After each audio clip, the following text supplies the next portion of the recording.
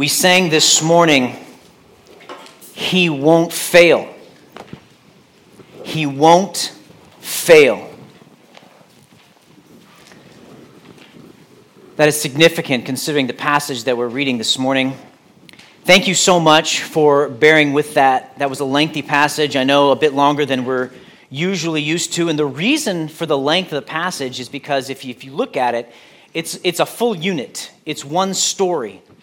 We begin with Jesus predicting that the disciples will desert him, and we end with that very thing. Psychologists today tell us that our body, that is our brains, have three natural responses to any perceived threat. Do you know what they are? Can you say them? Fight, flight, freeze.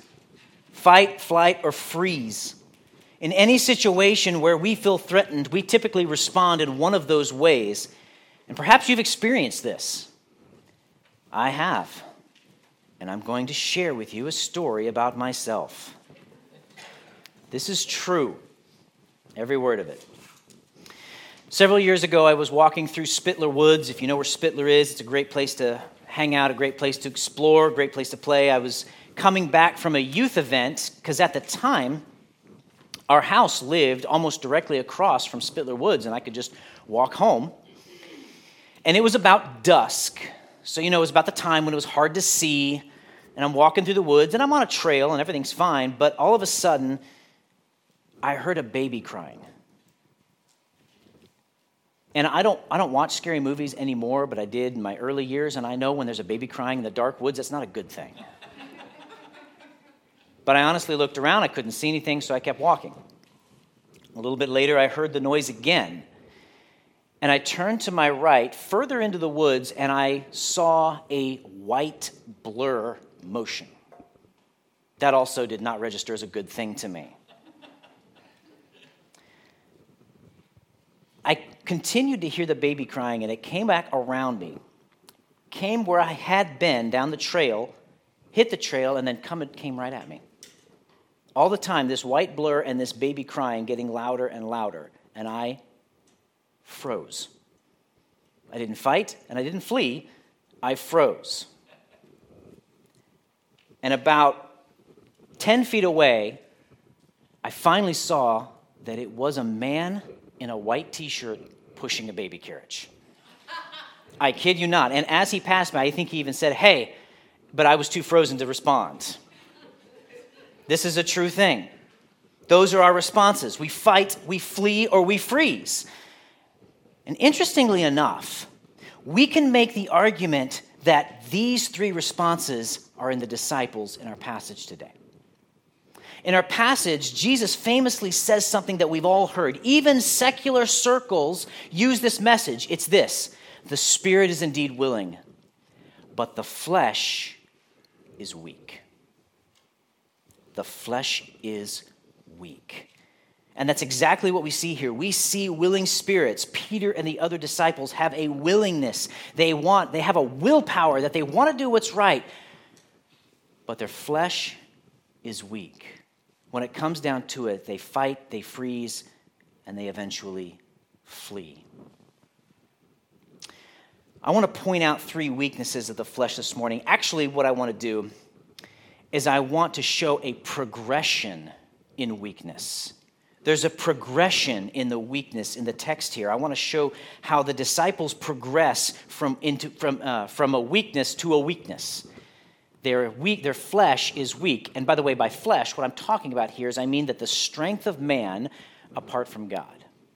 When I'm talking about the flesh this morning, I don't mean the skin. I mean the strength of man apart from God. How strong is that flesh? We're going to find out in our passage today. So by way of reminder, where are we in the book of Mark? We're in chapter 14. We've been studying the Passion narrative for several weeks now. And the Passion narrative is Jesus' journey toward the cross. Every week, he gets closer and closer to the cross. His earthly ministry is just about over. We've seen Judas conspiring with the chief priests. We saw Mary anointing Jesus for his burial. Last week, we saw the Passover meal that Jesus had with his disciples, an inauguration of the communion or Lord's Supper. And we continue that passion narrative now by joining Jesus and his disciples in the Garden of Gethsemane. And by the way, as you're reading this, take note that our passage contrasts Jesus and the disciples. We're going to see God's strength in Jesus versus the strength of the flesh in the disciples. So join me, if you will. I'm going to go back through Mark chapter 14. I'm going to begin in verse 26. Mark writes, "And when they had sung a hymn, they went out to the Mount of Olives, and Jesus said to them, 'You will all fall away. For it is written, I will strike the shepherd, and the sheep will be scattered. But after I am raised up, I will go before you to Galilee.' Peter said to him, 'Even though they all fall away, I will not.' And Jesus said to him, 'Truly, I tell you this very night before the rooster crows twice, you will deny me 3 times. But he said emphatically, 'If I must die with you, I will not deny you.' And they all said the same." Your first point this morning is this: when the flesh fails to believe. We're looking at a progression. The first part is this: when the flesh fails to believe. This is the fight response that we're seeing here. Peter and the disciples are like, "No, we will stay with you, Jesus." Jesus says, "You will all fall away," but they say no. Peter says, "Not me. I'm not going to do it. I'm here for you." But is he really? Let's break down a passage. It opens up with this that says they sang a hymn. They could have sung this while they were still in the upper room. They could have sung it along the way to the Mount of Olives. They could have done both. It was very common, especially in Passover, to sing what we call the Hallel hymns, or the Psalms, the Hallel Psalms, which would have been Psalms 113 through 118. Those were the psalms that they sung around the time of the Passover. It's kind of like we have Christmas carols that we sing around Christmas time. And they go to the Mount of Olives, and we've been here before. You may remember that the Mount of Olives was a hilly range that was east of Jerusalem, and it was named so because olive groves were planted all over the range. And we get the sense that Jesus is talking to them as he's walking with them. And just like we said last week, Jesus drops another bomb. He says, "You will all fall away." Now, that's one word in Greek. You will all fall away. That's one word in Greek. It's the word skandalizo. It comes from the word scandalon, and you can hear the word scandal in there. And it has a range of meanings. It can mean to give offense. It can mean to anger. It can mean to shock. It could mean to feel repugnant. What Jesus is saying here is that you're going to be shocked. You're going to feel repugnant. You're going to feel shame. You're going to be offended because of me. That's what he's telling them. They're going to lose their faith. They're going to lose their courage. They're going to desert Jesus. And to show that this is really going to happen, he backs it up with Scripture. He quotes from Zechariah 13:7, which reads, "Awake, O sword, against my shepherd, against the man who stands next to me, declares the Lord of hosts. Strike the shepherd, and the sheep will be scattered. I will turn my hand against the little ones." Jesus is saying here that this prophecy, what Zechariah 13:7 said, is going to be fulfilled tonight. You're going to strike me, or rather, the Lord is going to strike the shepherd, and the sheep will be scattered. That's what's going to happen. But then, just like again we saw last week, but then Jesus gives a glimmer of hope. Last week he gave the glimmer of hope by telling them he was going to drink of the cup of wine again in the kingdom. Here's the glimmer of hope here. He says, "But after I am raised, I will go before you to Galilee." Jesus has talked about his resurrection many times. In fact, every time that he talked about his death, he talked about his resurrection. He always left them with hope, and he's doing that here again. When I come back, what he's saying is, when I come back, I'm going to be your leader again. I'm going to be your shepherd again.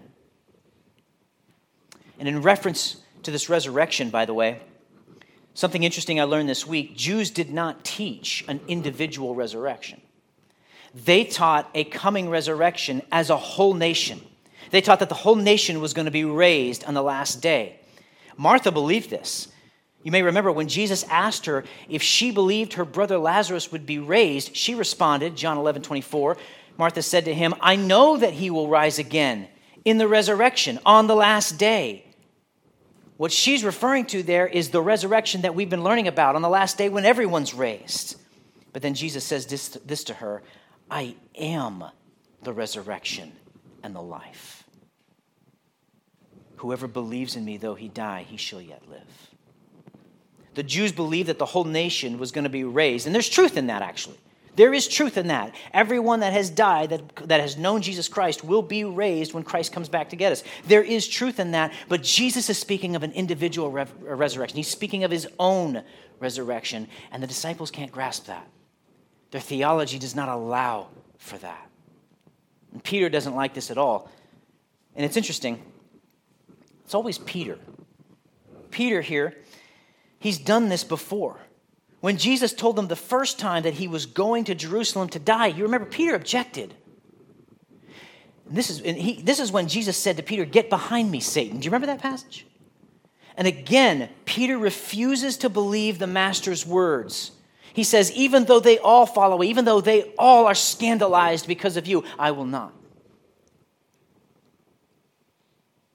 And you've got to admire his courage. You've got to admire his words. You've got to admire his intentions here. But where is this coming? It's coming from a place of disbelief. Jesus just told him what's going to happen and backed it up with Scripture. And it wasn't flattering. And Peter did not believe it. He speaks out against the truth. And then Jesus says these words that pierce Peter's soul. Truly, I tell you, this very night, before the rooster crows twice, you will deny me 3 times. Of course, you're probably familiar with the story. We're going to look at it in a few weeks. Peter does deny Jesus before the rooster crows. We typically think of roosters crowing at dawn, but honestly, roosters crow at various times, usually to alert the hens of a danger. And we're going to see that in the weeks to come. But Peter, notice, he's still not having it. It says emphatically, he says, if I must die with you, if I must die with you, I will not deny you. And they all said the same.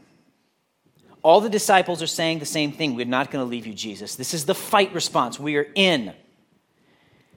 And although their hearts might be in the right place, it does stem from a place of unbelief. They don't believe his words. Jesus had never before been wrong. And he backs up his statement with his own word. I know how many times has someone told you something and you were skeptical? You chose not to believe it, only to find out that it was true. I was trying to think of a specific example to that because I have so many times when I didn't believe somebody and I should have. There's been times where my wife has said to me, hey, we're out of, XYZ, apples, carrots, you name it. And I'm like, no, we're not. And I open the fridge. Oh, yeah, we are. I believe that in this passage, Peter believed himself. I believe that he was filled with good intentions, but good intentions do not win the day. Peter relied on his own personality. He relied on willpower. In the end, it failed him. And we too fall victim of this way of thinking. We can think, I'll try harder, I'll do better, I won't fail, but relying on our willpower, relying on our flesh is utterly useless. Instead, how do we have true strength? Because here's the truth. Here's the truth of every single person in this room. You and I will fail. It's already happened today. You and I will fail. How should the disciples have responded to this? How could they have gained strength from Jesus' words here? They should have responded like this: Jesus, help me. Instead of, I'm going to muster up my strength and I'm going to stand next to you, they should have turned to him and said, help me. Give me the strength that I need.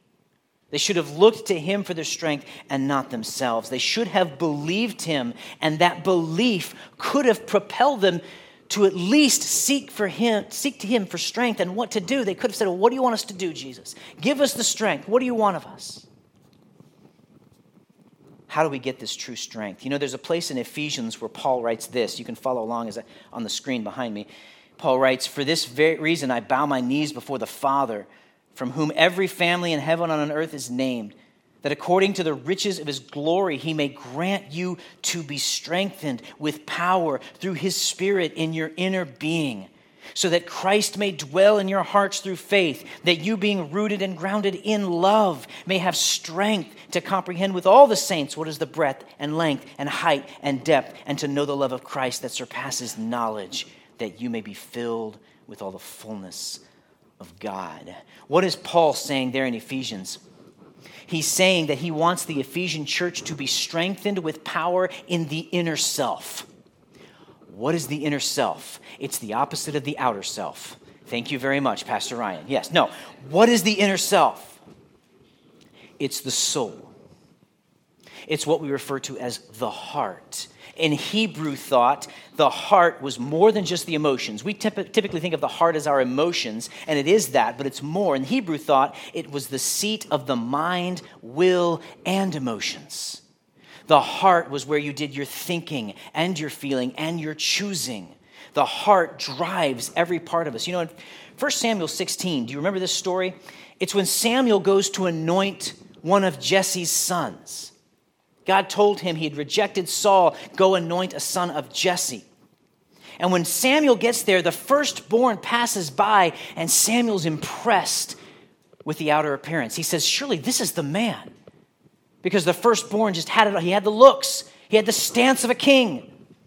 But God says to Samuel, God says this, do not look on his appearance or the height of his stature, because I have rejected him. For the Lord sees not as man sees. Man sees the outward appearance, but the Lord looks on the heart. Paul is saying in Ephesians 3 that he wants your inner life, your heart, to be strengthened.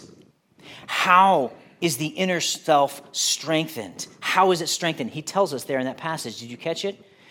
By knowing the breadth and length and height and depth of God's love. We are strengthened. We overcome the weakness of the flesh by knowing God's love. Karl Barth was a Swiss Reformed theologian. He was born in 1886. He died in 1968. He's most well known for his commentary on the book of Romans, and it is said of him that he was once asked, what is the most profound theological truth you have ever learned? And this seasoned, well-learned man, Karl Barth, is reported to have said this: Jesus loves me.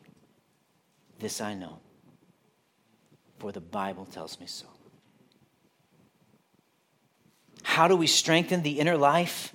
How do we move from relying on the flesh to relying on God? We contemplate his awesome, never-ending, precious love. You do that through his word. You do that through song. You do that through prayer. You do it any way that you can, but you contemplate God's love. That's how we strengthen the inner life. I heard a pastor say one time, he who knows you to the depths of your being, that is your sinfulness, your everything, your ugliness, all of it. He who knows you to the depths of your being loves you to the stars. You can't find that love in another human relationship. Even in marriage, we are weak. But he who knows you to the bottom loves you to the stars. Know the love of God. With that in our inner selves, we would soar with confidence. We would soar with our love for others. We would soar with knowing our God. And that's where victory starts. If the disciples had strong inner lives, they would have fared much better than they did. Instead of relying on the flesh, on their strength, they would have been relying on God's strength through his love for them. When the flesh fails to believe. Here's your second point. When the flesh fails to believe, then the flesh fails to keep watch. Join me in verse 32. I'm going to go ahead and read this passage. It's a bit lengthy. Follow along as I read. And they went to a place called Gethsemane, and he said to his disciples, sit here while I pray. And he took with him Peter and James and John and began to be greatly distressed and troubled. And he said to them, my soul is very sorrowful, even to death. Remain here and watch. And going a little further, he fell on the ground and prayed that if it were possible, the hour might pass from him. And he said, Abba, Father, all things are possible for you. Remove this cup from me, yet not what I will, but what you will. And he came and found them sleeping. And he said to Peter, Simon, are you asleep? Could you not watch 1 hour? Watch and pray that you may not enter into temptation. The spirit is indeed willing, but the flesh is weak. And he went away and prayed, saying the same words. And again he came and found them sleeping, for their eyes were heavy, and they did not know what to answer him. And he came the third time and said to them, Are you still sleeping and taking your rest? It is enough. The hour has come. The Son of Man is betrayed into the hands of sinners. Rise. Let us be going. See, my betrayer is at hand. When the flesh fails to believe, then the flesh fails to keep watch. Here's where they freeze. Let's pick up the story. Jesus and his disciples, they go to Gethsemane, which was a garden on the Mount of Olives. It was a favorite place of Jesus. He used to go here with his disciples and pray. And he gives the command to sit while he goes and pray. And it's interesting, it was common. It was common on the Passover evening that the tradition of the Jews was to stay up. They would stay up on Passover and they would discuss God's redemption. Maybe they would talk about that night in Egypt when the angel of death passed over their houses, but they would stay up late. That was tradition. In fact, it was such a custom that likely the disciples had done it all throughout their lives on other Passovers, which makes the events on this evening very surprising. Let's keep reading. It says, he took with him Peter, James, and John. Now remember, this was the inner circle. He leaves the 8 disciples. Remember, Judas is not with them. 8 disciples are left. He takes with him Peter, James, and John. And these men, you'll remember, these are the men he took when he rose Jairus' daughter. These men he took to the mountain of transfiguration. These men he made significant statements to. These men made significant statements to him. We saw Peter just a moment ago declare that he would never leave Jesus. And James and John, do you remember this? James and John declared they could take the cup that Jesus took. Do you remember that story? Mark chapter 10, James and John, the sons of Zebedee, come to him and they want to sit on his right and left hands in the kingdom. And Jesus says, are you able to drink the cup that I drink or to be baptized with the baptism with which I'm baptized? And they said, we are able. And whether they knew it or not, he was referring to his death. He's saying, can you do this? They're saying, we can. Peter says, I'm going to die with you. Here's your chance. Here's your chance to live up to your words.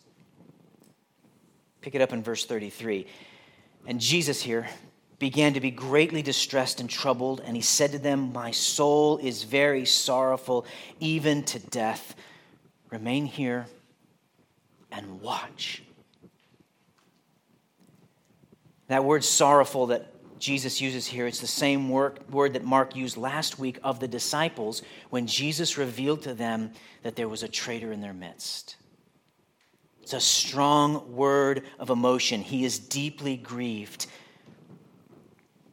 And have you ever been with somebody who's deeply grieved? It can be unsettling. It can even be awkward.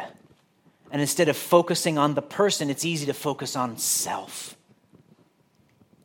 And that seems to be what happens here. Jesus tells them, remain and watch. And by the way, that's the same phraseology from Mark 13. When Jesus was telling them about what's to happen in the future, he kept coming back to this idea, be watchful, stay awake. Same idea. And literally they get their chance to do this.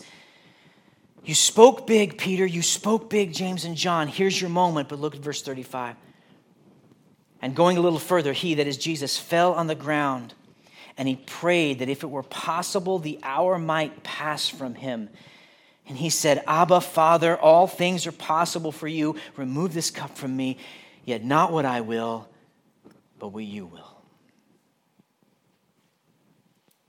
It was very common in this culture, and we see Jesus doing this earlier, that when they prayed, they would do so standing with their arms raised. When one fell on their face, it was a sign of lament. Jesus' prayer is summarized in verse 35. He is praying that this hour might pass from him. In other words, that he might not face what's to come. He is sorrowful and grieved about what's to come. And we get these 3 sentences, Abba, Father, which is a term of deep affection. It's a term that children used for their fathers. Abba was like daddy. And the Jews at this time, they did not call God Abba. A Jewish person would not say that. It was too intimate. But that's exactly the relationship that Jesus wants for us to have with our Father. It's the relationship he has with the Father, and it's the relationship he wants us to have. Abba, Father. In fact, Romans 8:15 says, "For you did not receive the spirit of slavery to fall back into fear, but you have received the spirit of adoption as sons, by whom we cry, Abba, Father." All things are possible for you. Remove this cup from me, yet not what I will, but what you will. Remove this cup. Now, what is Jesus talking about? Is he talking about the coming cross, the pain, the suffering, the humiliation? Partly. But ask yourself a question. Why is he in such a state of grief and sorrow? Why? So many Christians I have read about, have gone to their deaths, and they did so with their heads held high. They were martyred, proud to be martyred for their Savior. But we get to Jesus in Mark 14, and other passages tell us he is so distraught that he is sweating drops of blood. He's asking the Father to take this cup away. Why? Why cannot the founder of our faith hold his head up high and face his death? The answer is in the cup. What is the cup? The cup in the Old Testament is a representation of God's wrath or God's judgment. Isaiah 51:17 reads, wake yourself, stand, O Jerusalem, you who have drunk from the hand of the Lord the cup of his wrath, who have drunk to the dregs the bowl, the cup of staggering." It's the cup of God's wrath. See, Jesus was not just facing the pain that lay ahead, as excruciating as it was. He's facing something that he had never faced before. He was facing the coming wrath of God.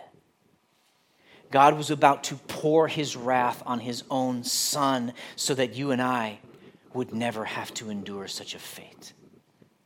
To face the wrath of God is a fate worse than death, a fate worse than torture. Those who face the wrath of God do so forever and ever in the burning pits of hell. And if you know Jesus, you will never know that torment. Do you know him? Do you know your Savior? Have you turned from your sin? That is, the sin that is trying to do life your own way. And have you trusted Jesus to forgive you of your sins? Have you done that? You can do that today. You too can avoid the wrath of God. All it takes is repenting. That word means to turn from our sin. Repenting and confessing to him our sin and believing in his work on the cross and the grave. Believing that it was payment for your sin.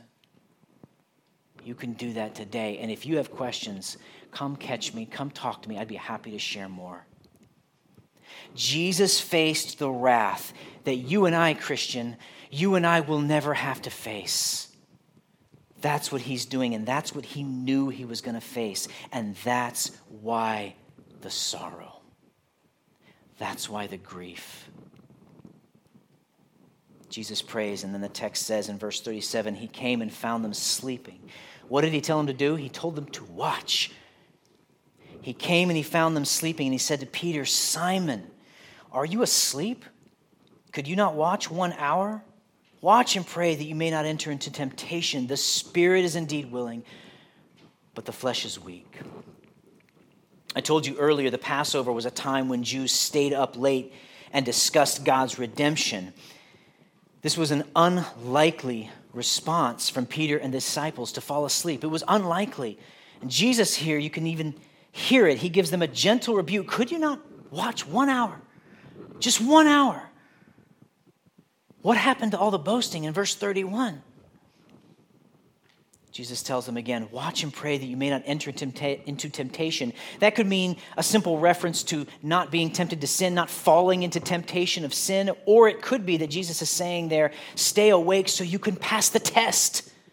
The test is coming. This is the test. Stay awake. Jesus knows Judas is coming. He knows the disciples are about to flee him, and this could be his way of saying, do you want to pass the test? You want to make good on your promises? Watch and pray. The spirit is indeed willing, but the flesh is weak. I said at the start of this sermon, that's a popular saying, even among secular circles. What is Jesus actually saying there? He's saying the human spirit might be willing. We might have all the good intentions of the world. We might have all the willpower that we can drum up, but the flesh can't follow through. In the disciples' case, they were too tired to carry through. They may have wanted to, they may have expressed it, but they were too tired to carry through. And my friends, that sounds like you and me. We make such big promises only to fail. And I want to point something out to you. Do you notice what Jesus says to Peter? He says, Simon. Ever since chapter 3 of the book of Mark, he'd been known as Peter. Now it's Simon. Why? Could it be that Peter was acting more like his old self by falling asleep? Was Jesus trying to draw attention to him by using a former name? Maybe.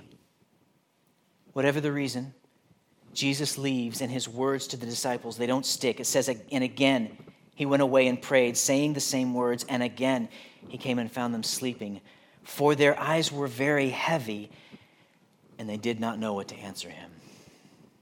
He comes back, and they're so tired. He says their eyes were very heavy. They'd fallen back asleep, and this time they have no response.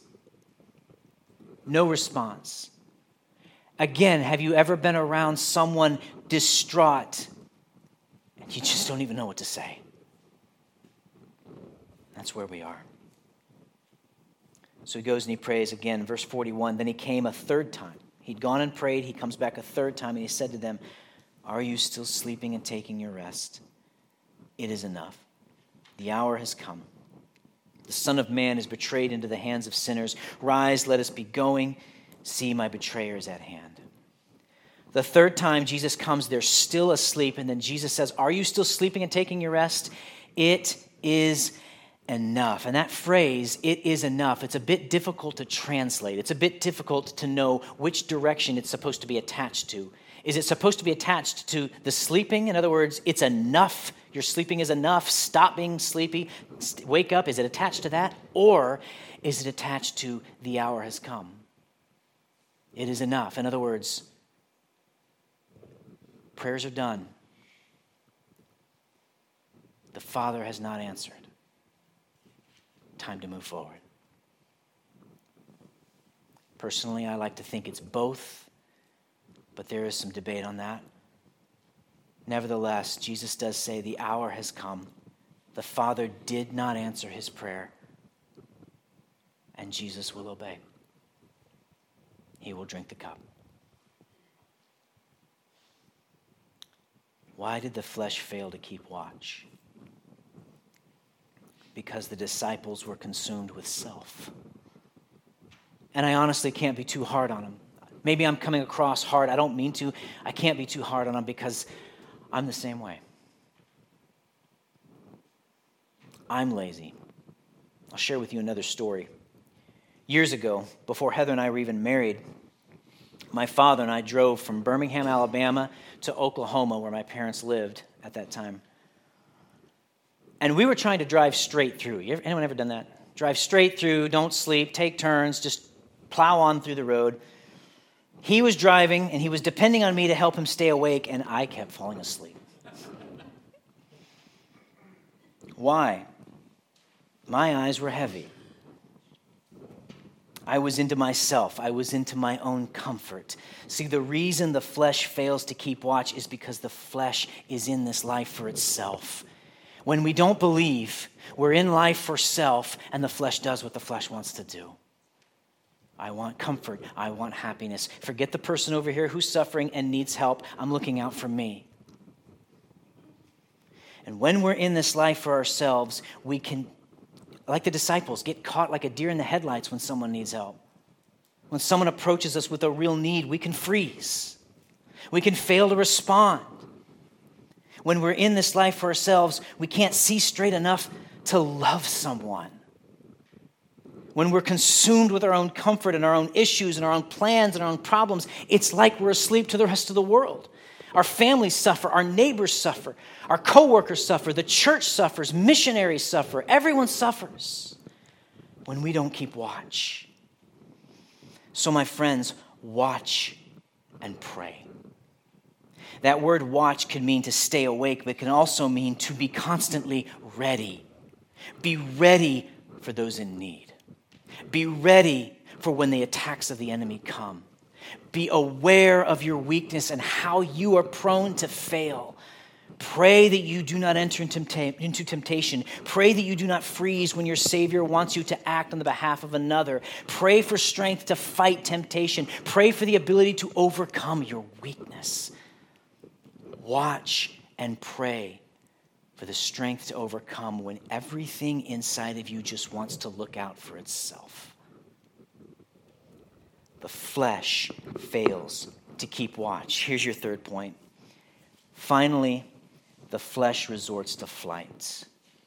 When the flesh fails to believe, then the flesh fails to keep watch, and finally the flesh resorts to flight. Follow along, verse 43. And immediately while he was still speaking, Judas came, one of the 12, and with him a crowd with swords and clubs from the chief priests and the scribes and elders. Now the betrayer had given them a sign saying, "The one I will kiss is the man. Seize him and lead him away under guard." And when he came, he went up to him at once and said, "Rabbi," and kissed him. And they laid hands on him and seized him. But one of those who stood by drew his sword and struck the servant of the high priest and cut off his ear. And Jesus said to them, Have you come out as a robber? Have you come out as against a robber with swords and clubs to capture me? Day after day I was with you in the temple teaching you, and you did not seize me. But let the scriptures be fulfilled. And they all left him and fled. And a young man followed him with nothing but a linen cloth around his body. And they seized him, but he left the linen cloth and ran away naked. What we see here is the culmination of point one. This is the progression of the flesh. It doesn't end well. Unbelief leads to a failure to keep watch, which ends in fleeing. When we fail to believe God, we won't keep a watch on our souls, and the end result is that we run when we should stand. We saw this in the Garden of Eden. Eve disbelieved God when she reached for the fruit. Adam, though standing near, failed to keep watch, and both of them fled and hid.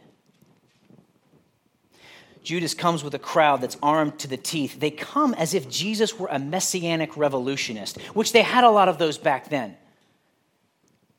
But they come to Jesus as if he's been trying to stir up the people. And Judas gives them a sign and says, "The one I kiss will be the man." Now, in that culture, kissing was a common greeting. Even among men, masters and disciples would kiss as a greeting. It was very common. And this hostile crowd, now something interesting, they knew what Jesus looked like. Why did this kiss even need to happen? Possibly, the explanation is, it's dark, it's in the garden. Of course, there's all the disciples there, not just Jesus. Perhaps this was Judas' way of saying, I'll go in first, you can stay hidden, and the man I kiss will be the man you know, and then you can rush in and seize him. Perhaps that's the answer. But Judas greets, and he kisses his master, his Lord. And they do just that. They seize him. Verse 47 tells us, one of those who stood by drew his sword and struck the servant of the high priest and cut off his ear. Now we know from the Gospel of John this is Peter. And maybe at last this is Peter trying to make good on his word in verse 21, but it's too late. He's just reacting in the flesh. This is not the way. Jesus doesn't even condone this act of violence. Look at verse 48. Jesus said to them, now he's talking to the crowd, have you come out as against a robber with swords and clubs to capture me?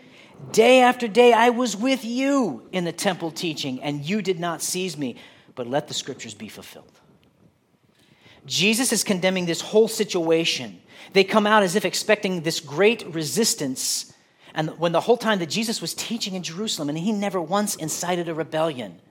This is overacting, or this is over responding here. He wasn't going to do any sort of rebellion, and he's not going to start now. And that's why he didn't condone Peter's action here.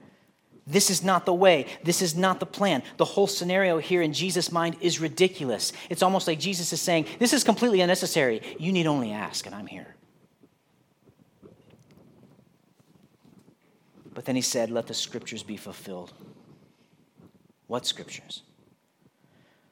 The scriptures that prophesy what's going to happen. His betrayal, his arrest, his trial, his crucifixion, all of it. And the scripture he just quoted a few moments ago, that the disciples would desert him. And here's the fulfillment, verse 50. And they all left him and fled. Peter, James, John, Philip, Andrew, all of them. And a young man followed him with nothing but a linen cloth about his body. And they seized him, but he left the linen cloth and ran away naked. The flesh is weak. They all flee. They spoke of big things, but when it comes down to it, when the rubber met the road, they're gone.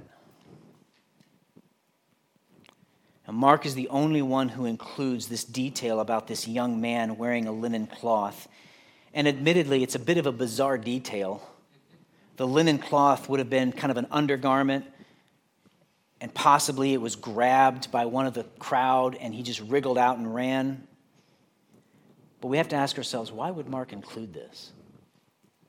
Some think that this young man is Mark, that Mark is inserting himself in the Passion narrative here. That could be true. We don't know for sure. But still, why would you write something like this about yourself? Let's just be honest, this is humiliating. And in Jewish culture, like most cultures, like nakedness was abhorrent. It was unlikely that anyone would write such a thing, especially about themselves. So why is it here? I asked myself that question. I knew this passage was coming, and I honestly had no idea what I was going to say. But the Lord showed me why this is here. This is to demonstrate how desperate they were to get away from Jesus. They were scandalized by their master to the point that this one fled naked. That's the level of desperation they were at, forsaking everything, even clothes, to get away from Jesus. It's really a demonstration of our own state. We run from God. In the weakness of the flesh, the disciples dishonored Jesus. They left their master in fear, even after they'd sworn they would stay with him and die with him. But my friends, do we not do the same? Do we not dishonor Jesus too? What does our fleeing look like? When we fail to take a stand for Christ, when we fail to witness though a clear opportunity is right before us, when we fail to intentionally lead our families, when we fail to love our fellow brothers and sisters, we might as well be fleeing into the night alongside the disciples. When we fail to obey our Lord and Savior, we're essentially saying, your ways are too hard, Jesus, I'm out. And we flee into the night. Why? Because the flesh is weak. It all goes back to the failure to believe. How do we keep from fleeing? Believe. When he says your sins are forgiven, believe it. When he says you are more than conquerors, believe it. When he says, I will never leave you nor forsake you, though you did it to me, believe it. When he says, take heart, I have overcome the world, believe it. That kind of faith is the kind that will keep our feet firmly planted in place when the trials and temptations strike. That's the kind of faith that won't give up and flee when our Savior calls us to obey. Believe. You know something? Jesus was abandoned by his friends. We read about that in this story. He was betrayed by an intimate follower.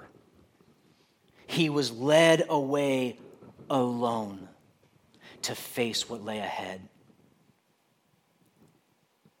But my friends, that's not even the worst of it. He was left alone by every human friend, but he was also left alone by his Holy Father. Jesus would die totally, utterly abandoned, including from his own Father. He cried on the cross, my God, why have you forsaken me? There's the cry that he was dreading. Yes, the pain of the thorns, the pain of the whips, the pain of the nails, yes. The pain of being deserted and being left alone by his friends, by his disciples, yes. But the pain of being left alone by his own heavenly Father, whom he had never been parted from in all of eternal history. We've all got father wounds. And they go deep. And they affect us. But Jesus was abandoned by a perfect Father. When he went to the cross, he went completely innocent. God did not answer his prayer. And God turned his face from him. Why? That's what it cost. That was the cost for your sin and for my sin. That's what it took to purchase our salvation. My God, why have you forsaken me? Let that thought marinate in your heart this week. Ponder the loneliness of Jesus for you. That'll melt our hearts. That'll let the Spirit do his work in our lives so that we won't rely on the flesh and fail. Fight, flight, or freeze. Those are the responses, and the disciples did all three, but Jesus did none. When they lost their heads and were ready to fight, Jesus remained calm. When they froze, unsure of what to do, Jesus went to his Father in prayer. When they fled, leaving him all alone, Jesus remained standing, ready to walk the path his Father had laid out for him. Church, look to your Savior. In him is the strength we need to conquer the flesh. Let's pray. Lord Jesus, you allowed yourself to be abandoned by your friends. You allowed yourself to be abandoned by the Father. And you did this on our behalf. You were calm when we wanted to fight. You took action when we froze. You stood firm when we fled. You were strong. We are weak. Lord Jesus, we need your strength. Strengthen us with power in our inner being.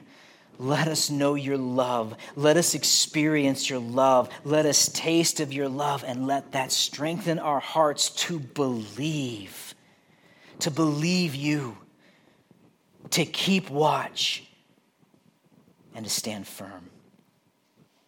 Help us, Lord. We need you.